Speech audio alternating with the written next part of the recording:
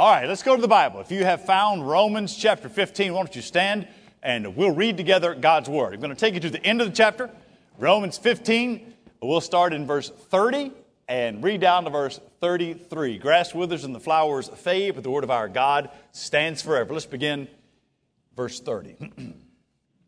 Paul writes, I appeal to you, brothers, by our Lord Jesus Christ and by the love of the Spirit, to strive together with me in your prayers to God on my behalf, that I may be delivered from the unbelievers in Judea, and that my service for Jerusalem may be acceptable to the saints, so that by God's will I may come to you with joy and be refreshed in your company. May the God of peace be with you all. Amen. Join me as we pray. Father, I pray that you would bring healing and strength. I pray that you would bring great resolve and comfort. I pray that you would bring a new patience. I pray that you would be the God of peace and bring real peace. I pray that you would convict sinners that are running. I pray that you would bring them to repentance and faith in Jesus. I pray that you would strengthen your church even today through the preached word. In Jesus' name we pray. Amen. You may be seated. One of the most natural things for one Christian to say to another Christian is, how can I pray for you? It is a natural act for you to ask someone. It's a good thing to do. How may I pray for you? It happens in Sunday school. In fact, your class will probably start taking prayer requests. You got to be careful because sometimes that'll dominate the whole class. So we're accustomed to asking, how may we pray for you? While that might be a really natural thing to do, I have found that one of the most unnatural responses to that question is actually sharing something substantial to pray for. It's anecdotal, so I don't know that it's true, but it seems to me that I get more sincere answers from people that are not even Christians than I sometimes do from a Christian when I ask, how may I pray for you? I wonder why that is. I wonder why people in the church, especially the church, I wonder why we are afraid to actually share with one another what we really need prayer for. Is it fear? Maybe it's shame? Maybe we're afraid that the prayer request shows that we're not as deep spiritually or we're struggling with some sin? Well, why do you not share? Is it pride? It could be just feel shallow. What is it that keeps us from actually sharing with one another? Whatever it is, it's a paralyzing plague on the church because we're not taking care of each other. We have burdens. We know that the blessings are in heaven and people are carrying burdens. Kyler talked about it this morning, and you and I, we've got to find a way to be a bridge from the burden somebody's carrying to the blessing we know is in heaven. We know the one that has the solution for our brothers and sisters' problems. At least that's what Paul thought. Think about where we are now. Paul is drawing his letter to a close. He's been writing for 15 chapters. We've got one more chapter, just a couple of weeks in the book of Romans. He's bringing it down to a close. And right here in verses 30, 31, 32, and 33, Paul is asking for help. Paul realizes, in this passage, that unless the church, he didn't even know these people in Rome. Remember, he's writing to a church in Rome he's never seen, didn't plant this church. He's asking a people that he's never met to help him, to pray for him. In fact, the way he writes it is, it feels like that he's saying, unless you pray for me, this is not going to happen. So here's what I want to do in the time we have together this morning. I'd like to just do what we always do. Let's go to the passage and let's just pull it apart. There are 4 verses here.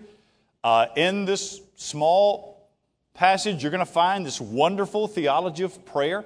I want to just pull it apart and give you some things that you might be helpful to you when it comes to your own personal prayer life. And I'm hoping that we can kind of construct an anatomy of effective prayer and open our mouths in prayer to God. Because an effective prayer life happens on purpose. Nobody ever accidentally becomes an effective man or woman of prayer. So let's learn from Paul what effective prayer looks like. Let's see if we can enumerate them. Number 1, I would say that it starts. Effective prayer, number 1, starts with humility. If you're going to be a man or woman of genuine prayer, it's going to take you actually being someone of humility. Now, if you are a Christian, you should have already dealt with some pride because you realize that you were a sinner, you were in need of Christ who died on the cross in the place of sinners. You saw yourself as a sinner and you came by faith to Jesus. That took humility. Pride people don't beg for forgiveness. Proud people don't beg for forgiveness. Genuine prayer starts with humility. You see it in verse 30. Notice the words that he uses. He starts right off by saying, I appeal to you. I would circle that word appeal. It's a strong word. He says that a lot. He wrote to the church at Colossae, hey, pray for me. The church at Ephesus, pray for me. He wrote to the church at Corinth, Thessalonica. Every time he's asking them to pray, but this time he uses this really strong word, appeal. It's, for those of you that like this kind of thing, it's the Greek word parakaleo. It is a strong word.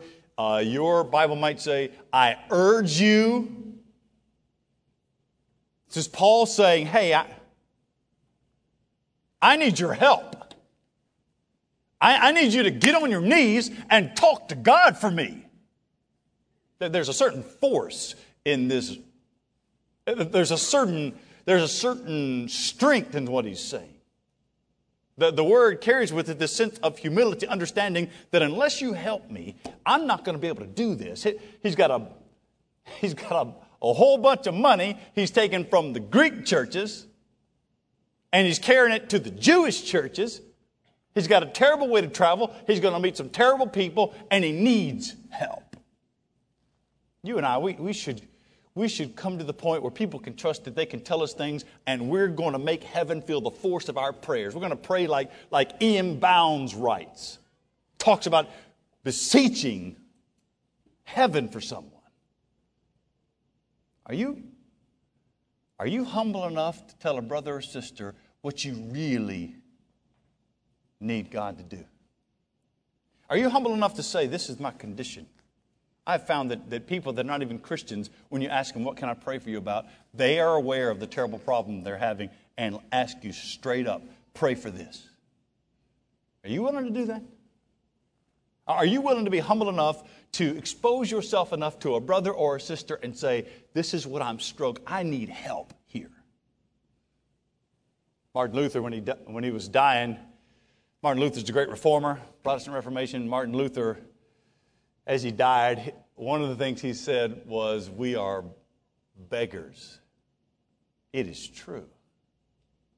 And the truth of the matter is, it's a good way for us to understand ourselves that we need God to do something. And it's good for you to see brothers and sisters as those that can help you and be humble. Now, there's another side of that coin. If effective prayer starts with humility, then let's just step another step into it. Number 2, effective prayer is built on trust. Built on trust. In other words, there might be a reason that people don't share prayer requests with you because they don't feel like they can actually trust you. I mean, feel the trust here in the text. Verse 30, Paul writes, I appeal to you, brothers. In fact, you'll just keep reading. I appeal to you, brothers, by our Lord. There's this real sense of affection here. There's this understanding that even though Paul had met these people in Rome, he is actually connected to them. That they are family. That they stand on even ground. This is a good thing to remember in the church now. That it takes just as much grace to save the worst sinner in this building as it does to save the kindest person in this building. We're all sinners alike. And that reminds us, if that's the case, it took that grace to save us, then there's not anybody better, and you need to be someone that is trustworthy. Can people trust you? And why don't we trust people? Why don't you trust people to share your prayer requests? Is it because you're afraid people are going to gossip? Is it going to become you don't want all your business in the street? And look, I understand that. You don't want everybody to hear all your business. Don't put it on Facebook. Don't put all your business on Facebook. Don't do that. But we need to have people that you are humble enough to share your request, and someone that is trustworthy enough to take that and talk to no one but God about it. Here Paul is asking, you're my brother or sister. And not only that, we're going to I found it interesting that he speaks of the Lord Jesus Christ as our Lord. Commonality. There's something that binds all of us together when you're in Christ that is stronger than the things that would threaten to divide us. And Paul says with humility and trust, I need us to stand at the cross and be able to count on you. Because every one of us here feel like at some degree or another we are carrying the weight of the world. God did not design us to do this by ourselves. God has given us a congregation, a church. Paul's writing to a church. And we've gathered together so that we might share the burden. But I can't pray for you if you're not humble enough to share it, and I'm not trustworthy enough to keep it. You see, effective prayer is something that starts with humility. It's built on trust, but we've got to keep going. Number 3. Effective prayers, it stands on rock-solid theology. Effective prayer stands on solid theology. We want to be double-fisted people. We want to be a church that is known for strong theology and genuinely Spirit-filled. So sometimes you find a church that, okay, they know got all their theological ducks in a row, but they're dead as a hammer. I mean, it's dry as toast in there. There's nothing going on in that church. Or you have this other church, on the other hand, that is that feels so Spirit-filled. People are doing laps in the church, but there's not much theology. What I want to do is be a church that is, well, not necessarily doing laps, but you can move a little bit. It is a church that has double-fisted, right? We've got strong theology and filled with the Spirit. You'll notice Paul accidentally here is teaching us. This passage has all kind of theology in it. Notice what he says here in verse 30. I appeal to you, therefore, brothers. Here comes the theology. Here's our access. By our Lord Jesus Christ and by the love of the Spirit, keep reading, to strive together with me in your prayers to God. Let's just go systematically and quickly through it. You'll see that he's put before his church brothers and sisters, we have access. Pray by our Lord Jesus Christ. It's interesting that he uses that full title of Jesus, that he is teaching us even here. He's teaching us that you only have access to God through Jesus, that the one way your prayers are heard is when they are carried by the name of Jesus. It's why we say our prayers and we tag on as a reminder to ourselves that this is coming under the authority. I'm asking this because of Jesus. This is a reminder of what happened on the cross. Jesus breathed his last. Inside the temple, the veil is torn from top to bottom because God did it, opened it up so that the Holy of Holies is given to us in the person of Jesus. It's good for you to remember that the theology of prayer starts with Jesus. Your prayers are answered because of Jesus. You have access to God because of Jesus. And it's teaching us something here that it gives us this full title, Jesus. That is the Lord Jesus Christ.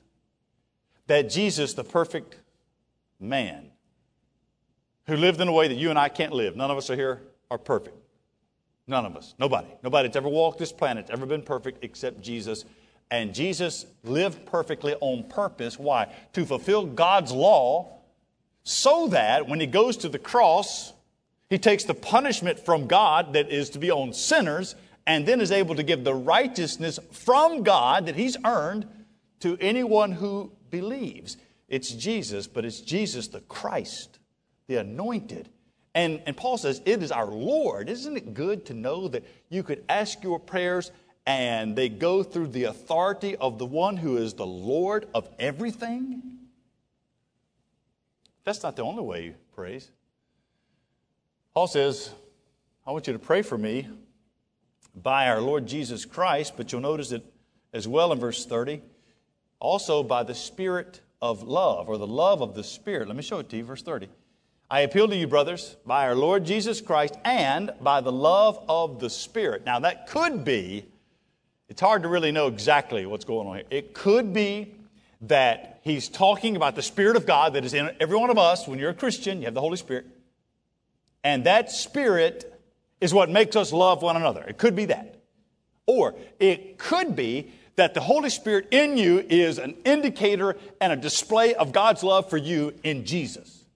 Either way, what we have here is our access is by Jesus, and the power of our prayers comes through the Spirit. Even Paul will say that sometimes when we pray, whatever language you might pray in, sometimes that the times we pray that the burden is greater than our language can express, and the Spirit takes with groanings that are too deep for words.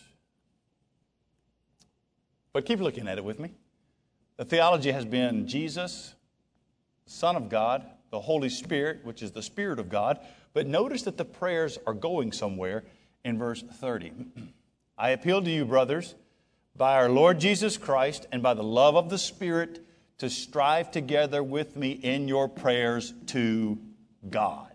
Do you see God the Father, God the Son, and God the Holy Spirit? I don't think Paul is actually intentionally being Trinitarian here. I think he is so theologically minded that he is just teaching us unintentionally that our prayers go to God the Father by access of God the Son, empowered by God the Spirit. Now, it should be that the more you grow theologically, the deeper your theology, the better you are at praying. But sometimes it just doesn't play out like that. I don't know why it is. Sometimes when people become really strong theologically, growing theologically, getting hold of some really deep truths, sometimes, as the Bible teaches, that knowledge will puff you up and you forget your absolute need of God. That is completely backwards from what it should be. The best theologians in this room should be the most effective prayers. That we want to take doctrine and dig down deep into doctrine so that we can plant devotion, and the roots of devotion will be able to flourish because you have strong doctrine and real prayer. It's good for us to build those kind of roots.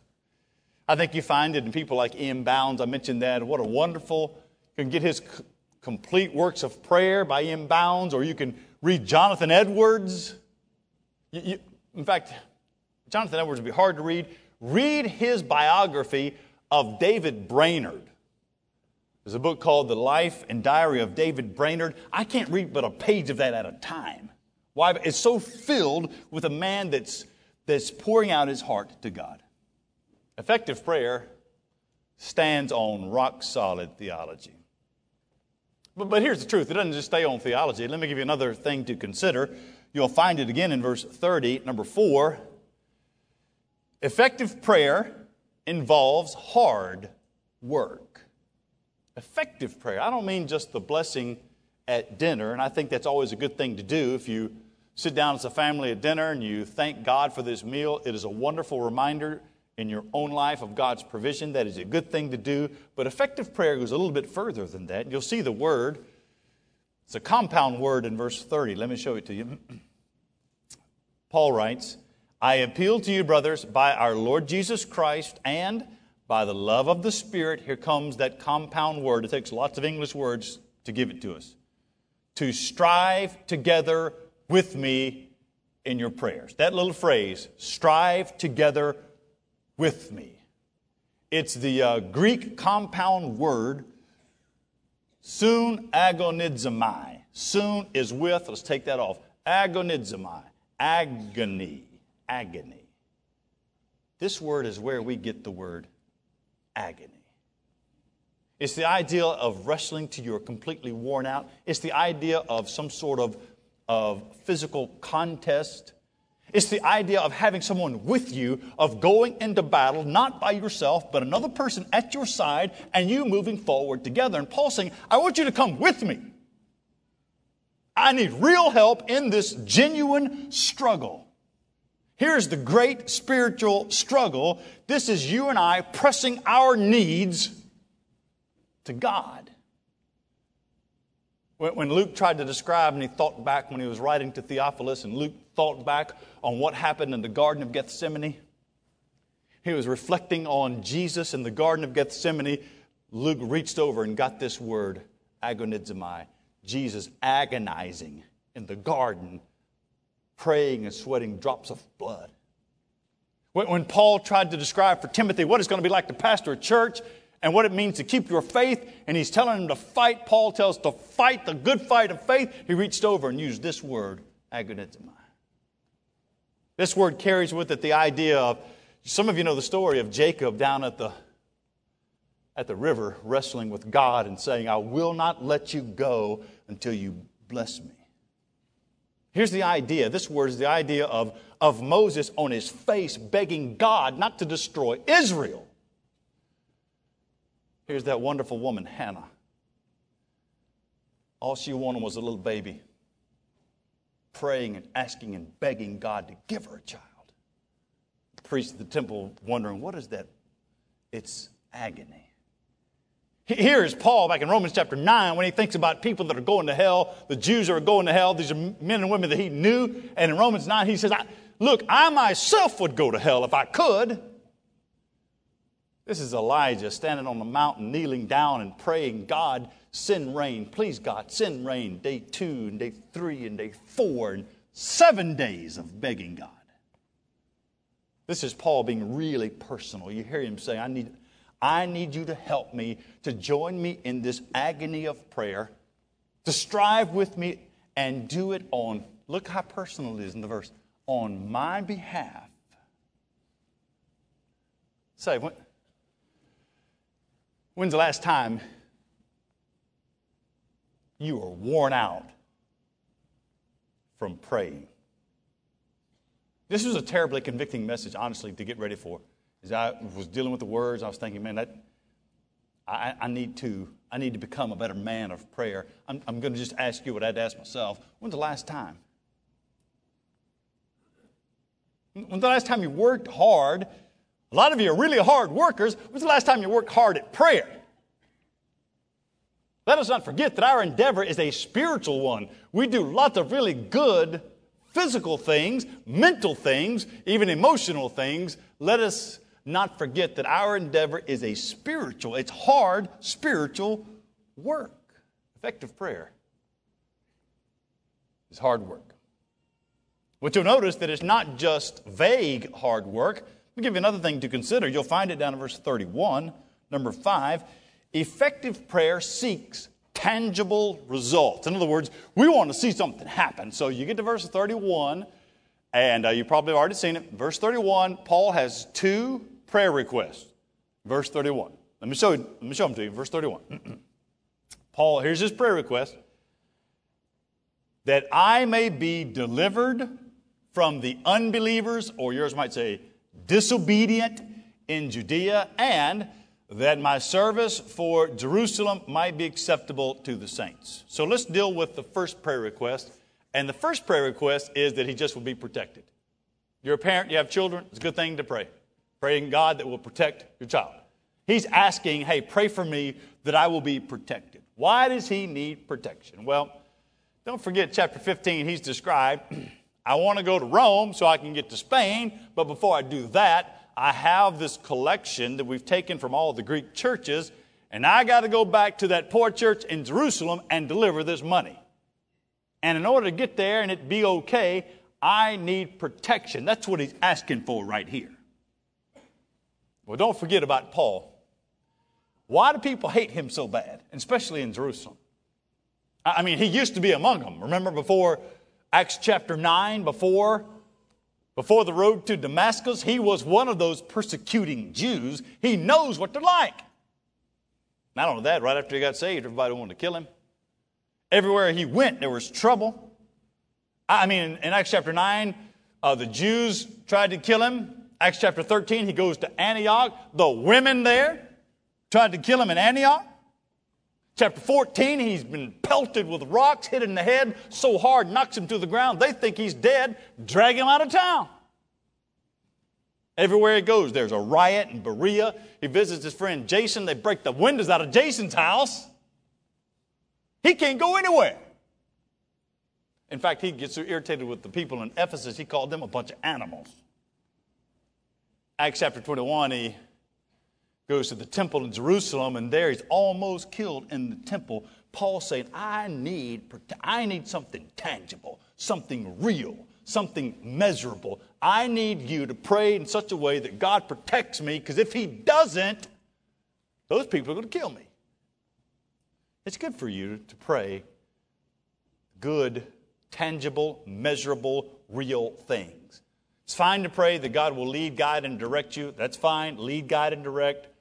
But why don't you and I pray for things you can measure that will not happen unless God does it? Let's ask him to do things that are absolutely necessary. Paul does that in verse 31. He has a personal request, but he also has a congregational request. Do you see the prayer request in verse 31? So look at the second request. Let me show it to you. This is a good thing to pray for your church. He prays that I may be delivered from the unbelievers of the disobedient in Judea. And here's the second prayer request, that my service for Jerusalem might be acceptable to the saints. What service? Remember, he's carrying a lot of money. He's carrying a lot of money to this old church in Jerusalem, the original church. This is where it all started. But remember when the persecution came in Acts chapter 11, everybody ran out of Jerusalem, some of them stayed, and that church that stayed, it really wasn't doing well. Even though it was the original church, it wasn't doing well. And now churches that are made up of a different ethnicity have taken up a bunch of money and sent it back to the church in Jerusalem, and Paul's worried about going in there. He knows that even though they're believers, there's still some things that make them think differently. And so he's just saying, hey, when I get to that congregation, you pray that this ministry goes well. That whatever tensions, whatever prejudices, whatever thing that threatens unity would be set aside. Asking that God will unify the church and soften hearts.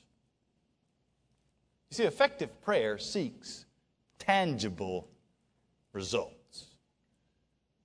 As he closes down his prayer, in verse 32, you'll see just a couple of things. I'll try to put it on the ground gently here. Number 6, you'll see that effective prayer submits to God's will. It's right there in verse 32. He starts it out. It feels like something Jesus would say. Let me read it to you in verse 32. Paul writes, here's why we're praying like this. So that by God's will I might come to you with joy and be refreshed in your company. What's ironic is that some say that this prayer request was actually answered as he was arrested and then appealed to Caesar, ended up in Caesarea, and then went to Rome. And you read the end of Acts, and there is some indication that he got to see people, his heart was refreshed. I'm sure that's not how he thought his prayer would be answered. You'll notice on the front end of verse 32, he had submitted himself to God's will. Paul is clear in his desires. He declares what he wants to happen. And in some ways, maybe he did get it. But you'll notice that he echoes Jesus. If you said it in the King James, it would be something like, thy will be done. A joyful, I'm asking you, do you have a joyful resignation to a good God? That He's working out things, even bad things, and He's working them for your own good. Effective prayer, maybe this is where you need to be, submits to God's will. One last one before we go. Number 7. Effective prayer rejoices when other people flourish. Verse 33 is really just kind of a prayer wish. He's done this before, and he just sort of closes out this prayer with a little bit of a wish, and he calls God the God of peace. Do you see it in verse 33? May the God of peace. He does that over 17 times in the book of Romans. The God of peace, because God has brought peace through Jesus.